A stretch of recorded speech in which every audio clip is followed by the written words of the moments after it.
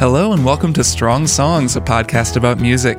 I'm your host, Kirk Hamilton, and I'm so glad that you've joined me to talk about music and songs and what makes good songs good. A couple things before we start. First of all, thanks so much to everybody who said something nice or shared the show. It really means a lot, and it's cool to see it getting out there. I'm just glad that you've all been listening and enjoying the show. We are about to pass 100 ratings on the Apple Podcast app, which I think if you pass 100 ratings, like you're officially a real podcast or something. I don't know. Anyways, thanks everyone who's rated it. If you haven't rated it and you have time, go ahead and do that. That would be super cool. I have been thinking a little bit about some bonus episodes that I might do or some off-format things. Obviously, this is a new show and I'm experimenting with, how I do what I do. But a couple things I've been thinking about. One is just a sort of a music primer. A couple of people have written in to suggest or ask for this. Just an episode where I explain some of the terms that I use. I try not to use too much music, like, high-level music terminology on this show. But there are a few things, song form and meter and chord types, a few things that it might be kind of cool to break down. Not totally sure how I want to do that, but I'm thinking about that. The other one involves listener questions, and here's where you can get involved. If you email me at strongsongspodcast@gmail.com, that's the email address you can send me questions, feedback, anything. But if you send me a question there, what I'm looking for are questions just about small, specific things in songs that you've always wondered about that I can maybe try to answer. And if we get enough of those, I could do a whole episode out of them. So some examples, these are actually from my former boss, Steven, from Kotaku. He suggested a couple questions. One was, is the drum solo in Phil Collins's In the Air Tonight good, or is it just loud? And another question he had was, why is the Star Spangled Banner considered such a hard song to sing?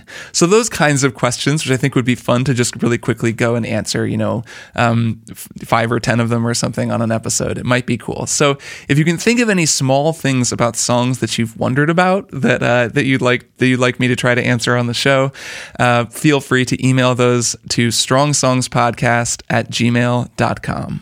All right, time for this week's Strong Song. And this week's song is one of those ones where every time I listen to it, and every time I listen to it for this show, I heard something new, something cool that I really wanted to share with everyone. This song starts with one chord, and it's this chord. And then it goes to this chord. And then it goes to this chord. And if you see where we're going, you're really going to know where we're going by the time we hit this chord. You all know what comes after that chord.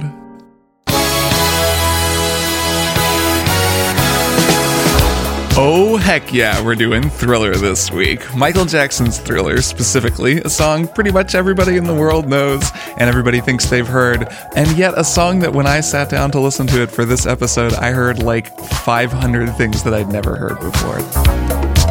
It's close to midnight, something evil's lurking in the dark.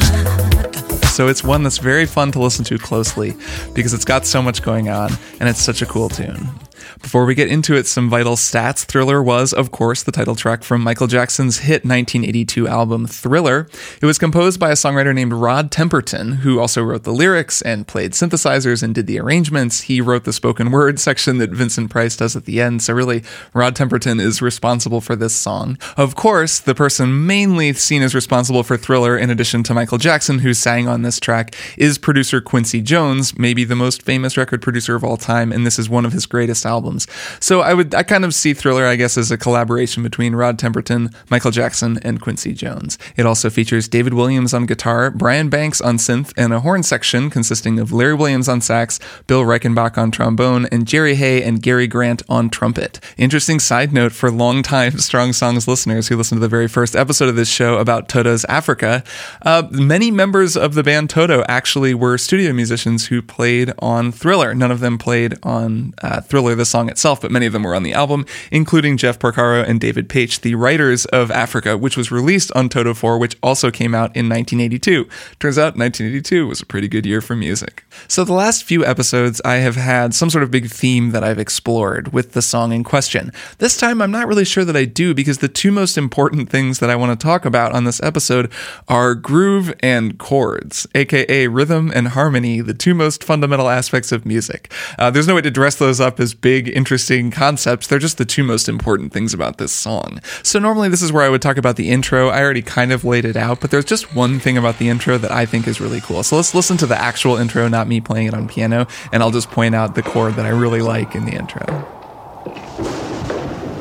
Shout out to Bruce Sweetie, the recording engineer on this, who also did the sound effects.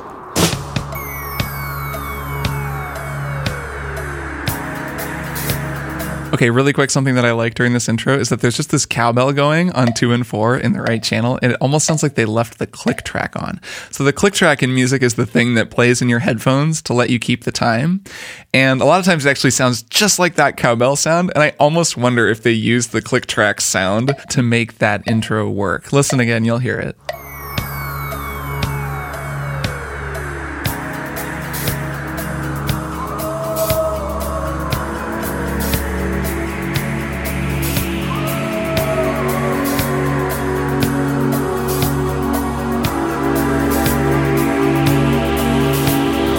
So that last chord is the one that I really love. Those chords in order, it starts as a sort of a C sharp minor 7th, then it goes to an A major 7th over C sharp, then an F sharp over C sharp. Those are all pretty standard chords. And then it goes to a G diminished chord. Now, a couple episodes ago when we were talking about Beyonce's Single Ladies, I talked a little bit about an augmented chord. A diminished chord is kind of related to an augmented chord in some ways. It's similar. It's a less common chord, but it has a very distinct sound.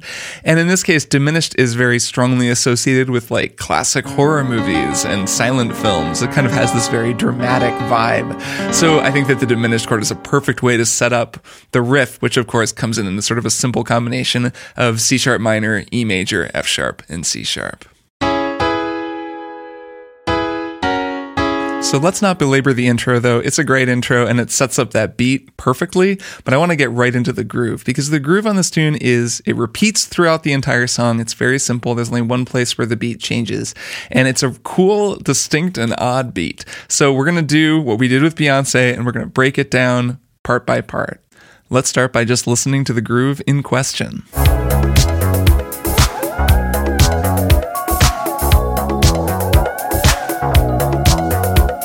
So the thing that is probably jumping out at you is that bass line. And that's great. But before we get into that, we're going to break down the drum and percussion parts, because those are what lay the groundwork for that bass line to work as well as it does. So we'll start by building the groove, sort of some combination of sampled sounds and me hitting my desk and stuff. Let's just do the hi-hat and the kick drum. The kick drum is what the drummer plays with his foot. It's the big drum. And the hi-hat are the two little sandwich cymbals that you hit to kind of keep the time. Kick drum we're going to do by hitting the desk. And we'll do the hi-hat just by going tss. All right, here we go.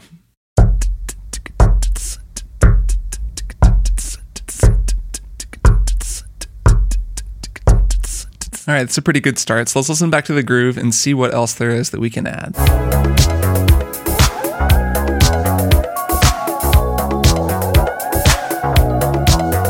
All right, so now let's add a few other things. First, we're going to add the snare, which will just make some snaps. And then there are also hand claps that happen every other snare hit. So we'll make those hand claps.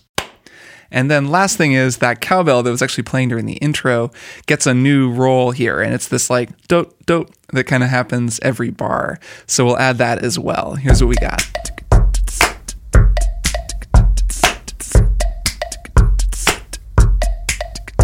I'm sure that if Quincy Jones could hear this killer groove we're cooking up, that he would love it. Actually, I'm not sure of that.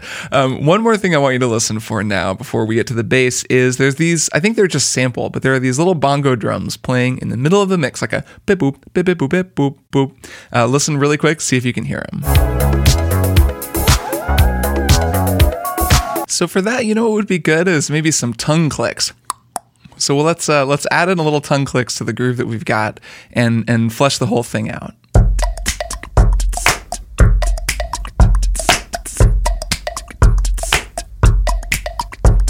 So I hope that this illustrates how much arranging a beat really matters. I mean, I'm making these silly sounds with my mouth and like banging on my desk, but because I'm imitating the groove, I'm matching the groove that they did on Thriller, it gives it a very distinct vibe. And every groove on every pop song has been arranged, meticulously and really carefully to give it a distinct a distinct style. So there's a hi-hat and there are hand claps and there's a snare drum and there's a kick drum, but you can do so much with that if you're very deliberate about that, and I think they're very deliberate about that on this track. It's to the point where I could play the bass line on flute and it would probably still be fairly grooving. Let's test that theory.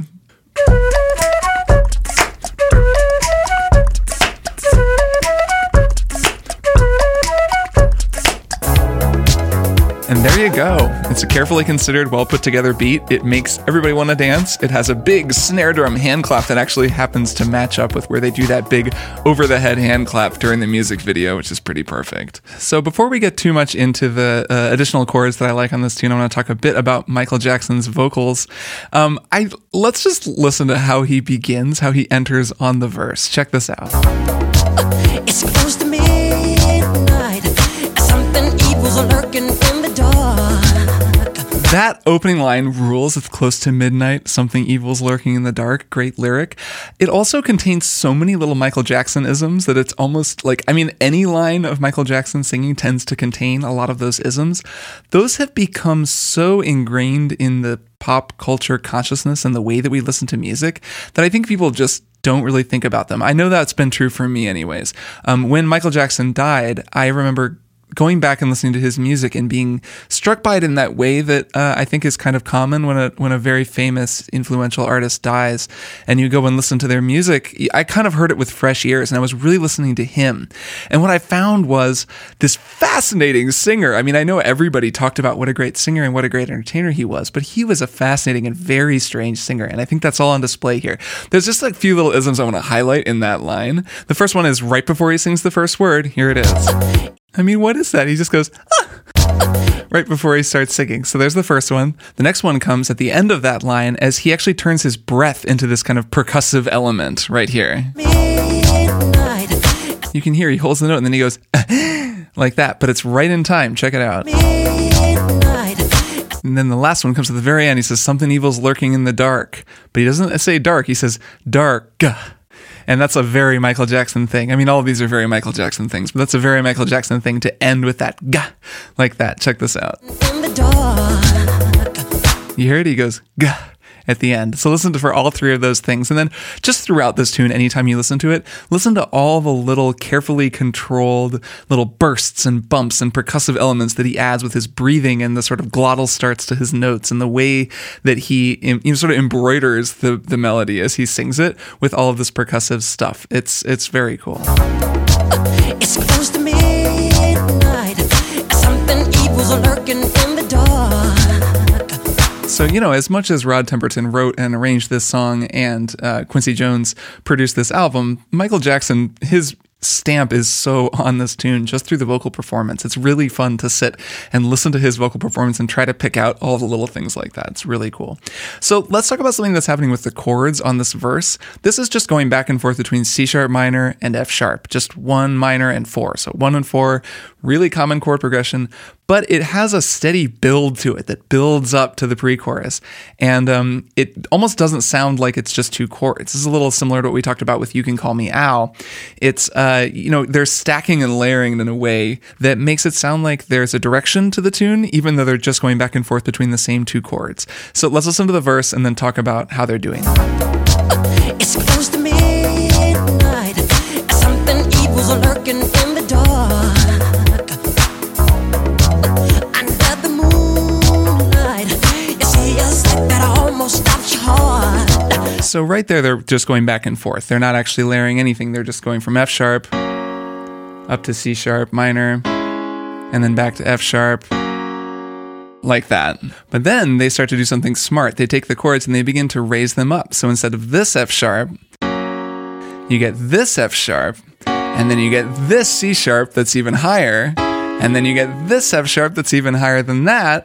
And the effect is that you basically have these, it's going F sharp to C sharp minor, but it's building and getting higher and higher each time. So what you wind up with is the first part of the verse just sounds like it's going back and forth. And then you hit this part in the second half of the verse that feels like it's going somewhere. And you don't know exactly why, but it's because they're taking the same chords, but they're inverting the chords a little bit differently and they're going higher with each note. So now let's listen to that part and I'll play along a little bit. I'll just play the chords so you can hear how they're changing the chords each time. Under the moonlight, you see a step that almost stops your heart. Now it starts to build. Scream, but Tara, take the sound before you make it. And you start to freeze as someone looks you right between the eyes. So when you take chords like that and you play them very specifically, and then you change the way that it's called voicing, the way that you're voicing the chords so that you have higher and higher notes, but you're playing the same chords, it's a good reminder of how much it matters where you're playing the chords. You know, a lot of times you'll see lead sheets on the internet or guitar tablature that just sort of says, oh, here are the basic chords for the song. But it makes a big difference if you actually listen and learn the way that they played the chords, because that can give the song a lot of its energy and a lot of its momentum. Certainly is the case here. All right, well, we waited long enough. It's time to get into the chorus. So let's talk about the chorus. First, let's just listen to the chorus. 'Cause this is daylight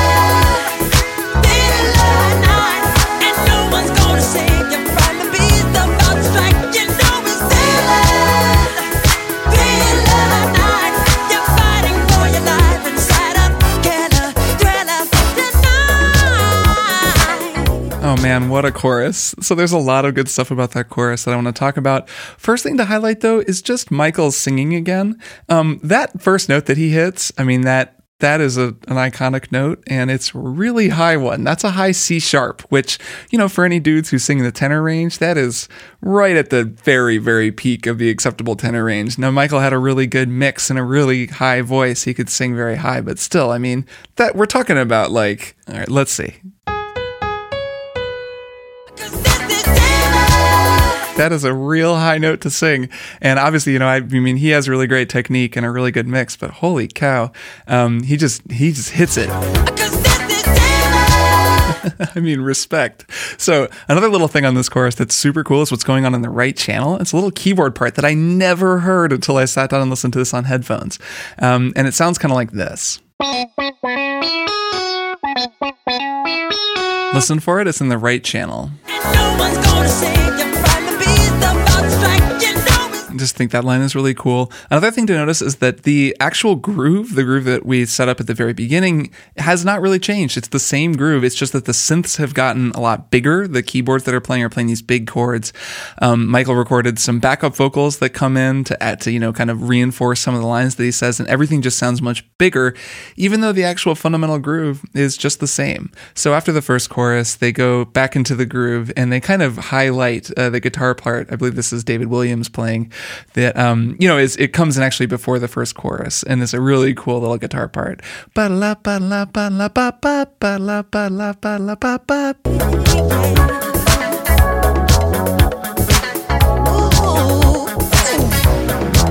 you hear the door slam. Can I just say that I think that it's great that this song, one of the most famous songs of all time, has all of these really cheesy movie sound effects just overlaid. I mean, I haven't talked about it that much, but during the grooves, there's just wolves howling. When he says you hear a door slam, the door actually slams. It's hilarious and not something, it's something that just becomes part of the texture of this song. But when I really sit in and listen to it as a piece of music, it's like they said, yeah, let's make a really great dance tune. We're going to make a killer beat. We're going to make it sound so cool. And then once we're finished, we're just going to layer a whole bunch of movie sound effects over it. And it totally works. It works great. So now we're in the second verse, and actually much like in Stevie Wonder's I Wish, which we talked about last episode, the second verse is where the horn arrangement really makes itself known. The horns actually are introduced at the very end of the chorus with a nice little hit that, you know, it doesn't stick out or anything, but it's sort of subconsciously, I think you hear it and think, oh, new element, there are the horns. You're fighting for your life inside a killer thriller tonight.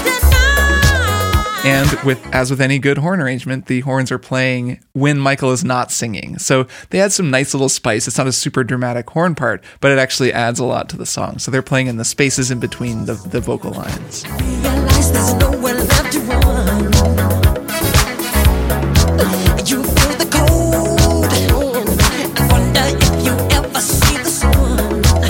So, you know, it's not a super dramatic horn line or very central, but it does add a nice little bit of spice. The horns do something similar on the chorus. They kind of pop these short little lines out in the spaces in between the vocal melody. I can feel this feeling. There ain't no second chance.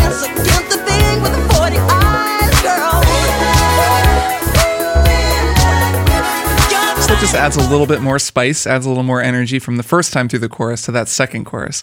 And then, of course, out of the second chorus, we go into the bridge. And this song has a ripping bridge, just really, really cool. There's a few things that I really like on it. First of all, just the way that they get into the bridge. There's this sort of layering backup harmonies that create these really cool chords. And then they just drop kind of sideways into it with the bass. Bono, and they hit it. So just check out how that all works and try to anticipate the bridge as it's incoming. You're fighting for your life inside of Canada. Like creatures calling the dead start to walk in their masquerade. So, you've got some good stuff going on. The horns are playing kind of pads underneath the vocals, sort of long held notes with the synths. There's a nice wolf howl happening over there in the right channel again. And the thing that I really like about the bridge, though, is that this is actually happening. It starts on an F sharp chord, just like the verse, but Michael is singing this very different melody. He sings a descending C sharp minor scale. And the way that it moves from that F sharp to an A and the notes that he's singing, I won't get too technical about it, but it sounds really nice, actually. If you just play it on piano, it actually emphasizes what he's doing with the melody and how cool it is. So check it out.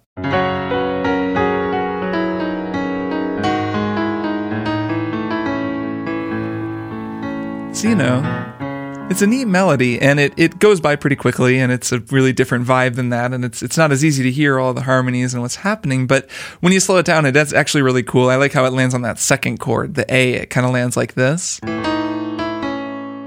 It's nice and unexpected and a little bit lush, even though it goes by so quickly. I just really like that line. I think it sounds nice.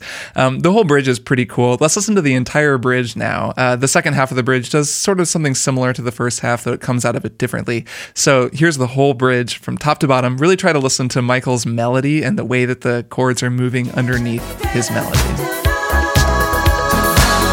creatures calling the dead start to walk in their masquerade. There's no escaping the jaws of the alien this time. This is the end of your life. So just a couple other thoughts on that bridge. First of all, the fact that it uses the lyric, "There's no escaping the jaws of the alien this time," probably the best, worst lyric I can think of off the top of my head, and somehow makes it work, is pretty cool. This is also where the groove changes a little bit. I won't get too into it since we spent a lot of time on the groove at the beginning, but I mentioned there's only one place in the tune where the groove changes, and it's on the bridge. So the kick drum becomes, just changes up its pattern, becomes a little more involved. The hi-hat changes a little bit, so the beat is a little bit different. Another thing that's cool, I actually like how the horns get out of this. They do this like ba-ba-da-ba, because you can hear the lead trumpet player, whichever of the two guys it is playing lead, he's kind of reaching for the note. And mostly the horns on this track are so clean, they could almost be synth horns or something. But right there, you can really hear that, no, it's actually a trumpet. And I always like that when you can actually hear the instrument and you can hear the instrumentalist. There's also this cool sound. There are a lot of little sound effects that aren't necessarily horror movie sound effects that play in this song that are just synths and whatever. And there's this sound that goes like, boo, as they're building up. It's when he says, "This is the end of the line." Check it out. It's fairly great. It's a fairly great way to come out of the bridge. So then we go into the final verse. The final verse has all of the elements of the previous verses, and then they add one thing that I wonder if you can hear. It's over in the right channel, once again, the exciting channel. That's where they put all the fun stuff. Listen to the right channel and see what you hear. And now is the time for you and I to cuddle close together. That, my friends, is a theremin, a fascinating instrument that was used in a lot of sci-fi movies. Definitely a callback to cinema and this song's cinema roots. You may know it from the Beach Boys song Good Vibrations, which may or may not wind up actually being a Strong Song entry at some point in the near future. And it's a really weird instrument that I'll just describe to you. I can't play it because I don't have one. It's like an electrical instrument that you hold one hand sort of one distance away from a little antenna, and the other hand sort of like you pinch, like you're making a "ooh, delicious" kind of a A-OK sign, and then you use that to kind of move, and the antenna pick up the distance of your hands from the antenna. I don't need to get into the whole history and explanation of the theremin. It's a cool instrument, and that's what's happening over in the right channel. So I'll try to recreate the lines that they played, and I'll do it with the piano and by whistling, which you heard me doing just a second ago. Whistling is kind of close to the theremin, so we'll call that good enough.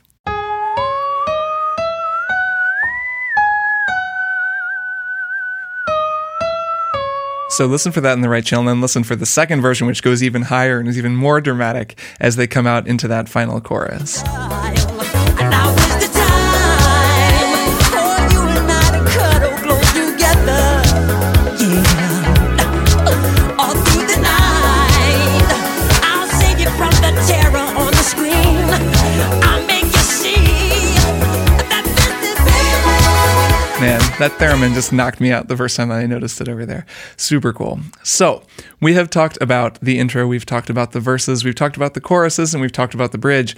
That pretty much just leaves one thing, but it's a really good thing on this song, and that is the outro.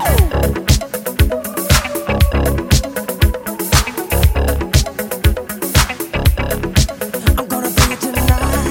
And thus begins one of the great outros in pop music history. So this is another good example of what we saw with You Can Call Me Al, Paul Simon's You Can Call Me Al, which is there's fantastic layering going on in this outro. So at the very beginning, we have two things happening. In the left channel, we've got the guitar playing that same guitar part, ba-la, ba-la, ba-la, ba-ba.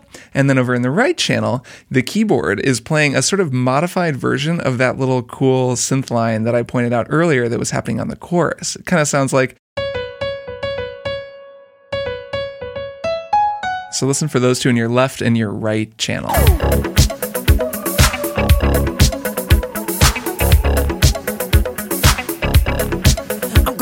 So at that point, a couple of cool things come in. First, the organ comes in playing this sort of creepy, steadily ascending chord progression over on the left.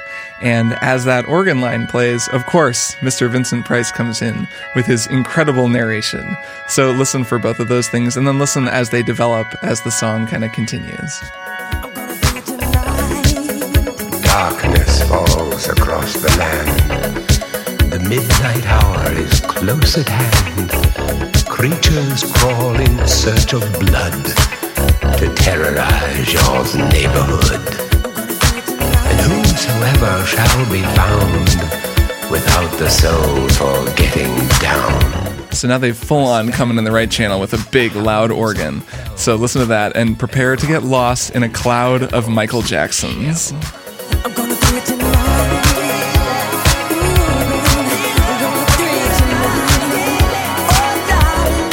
It's just so many backup vocal tracks. It's so good. So then when Vincent Price comes back in, we also get the return of the theremin.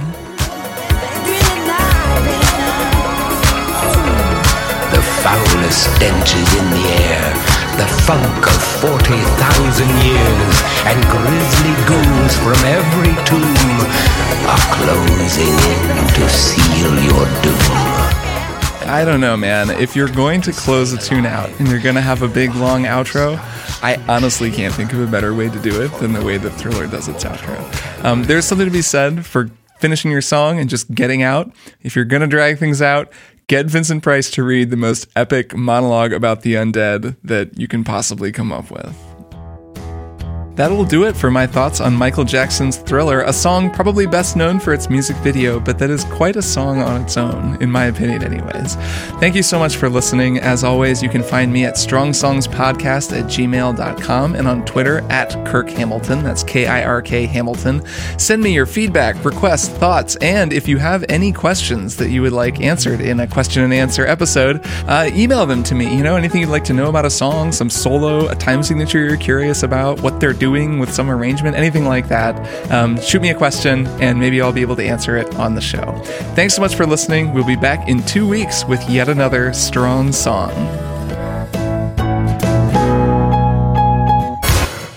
Ha ha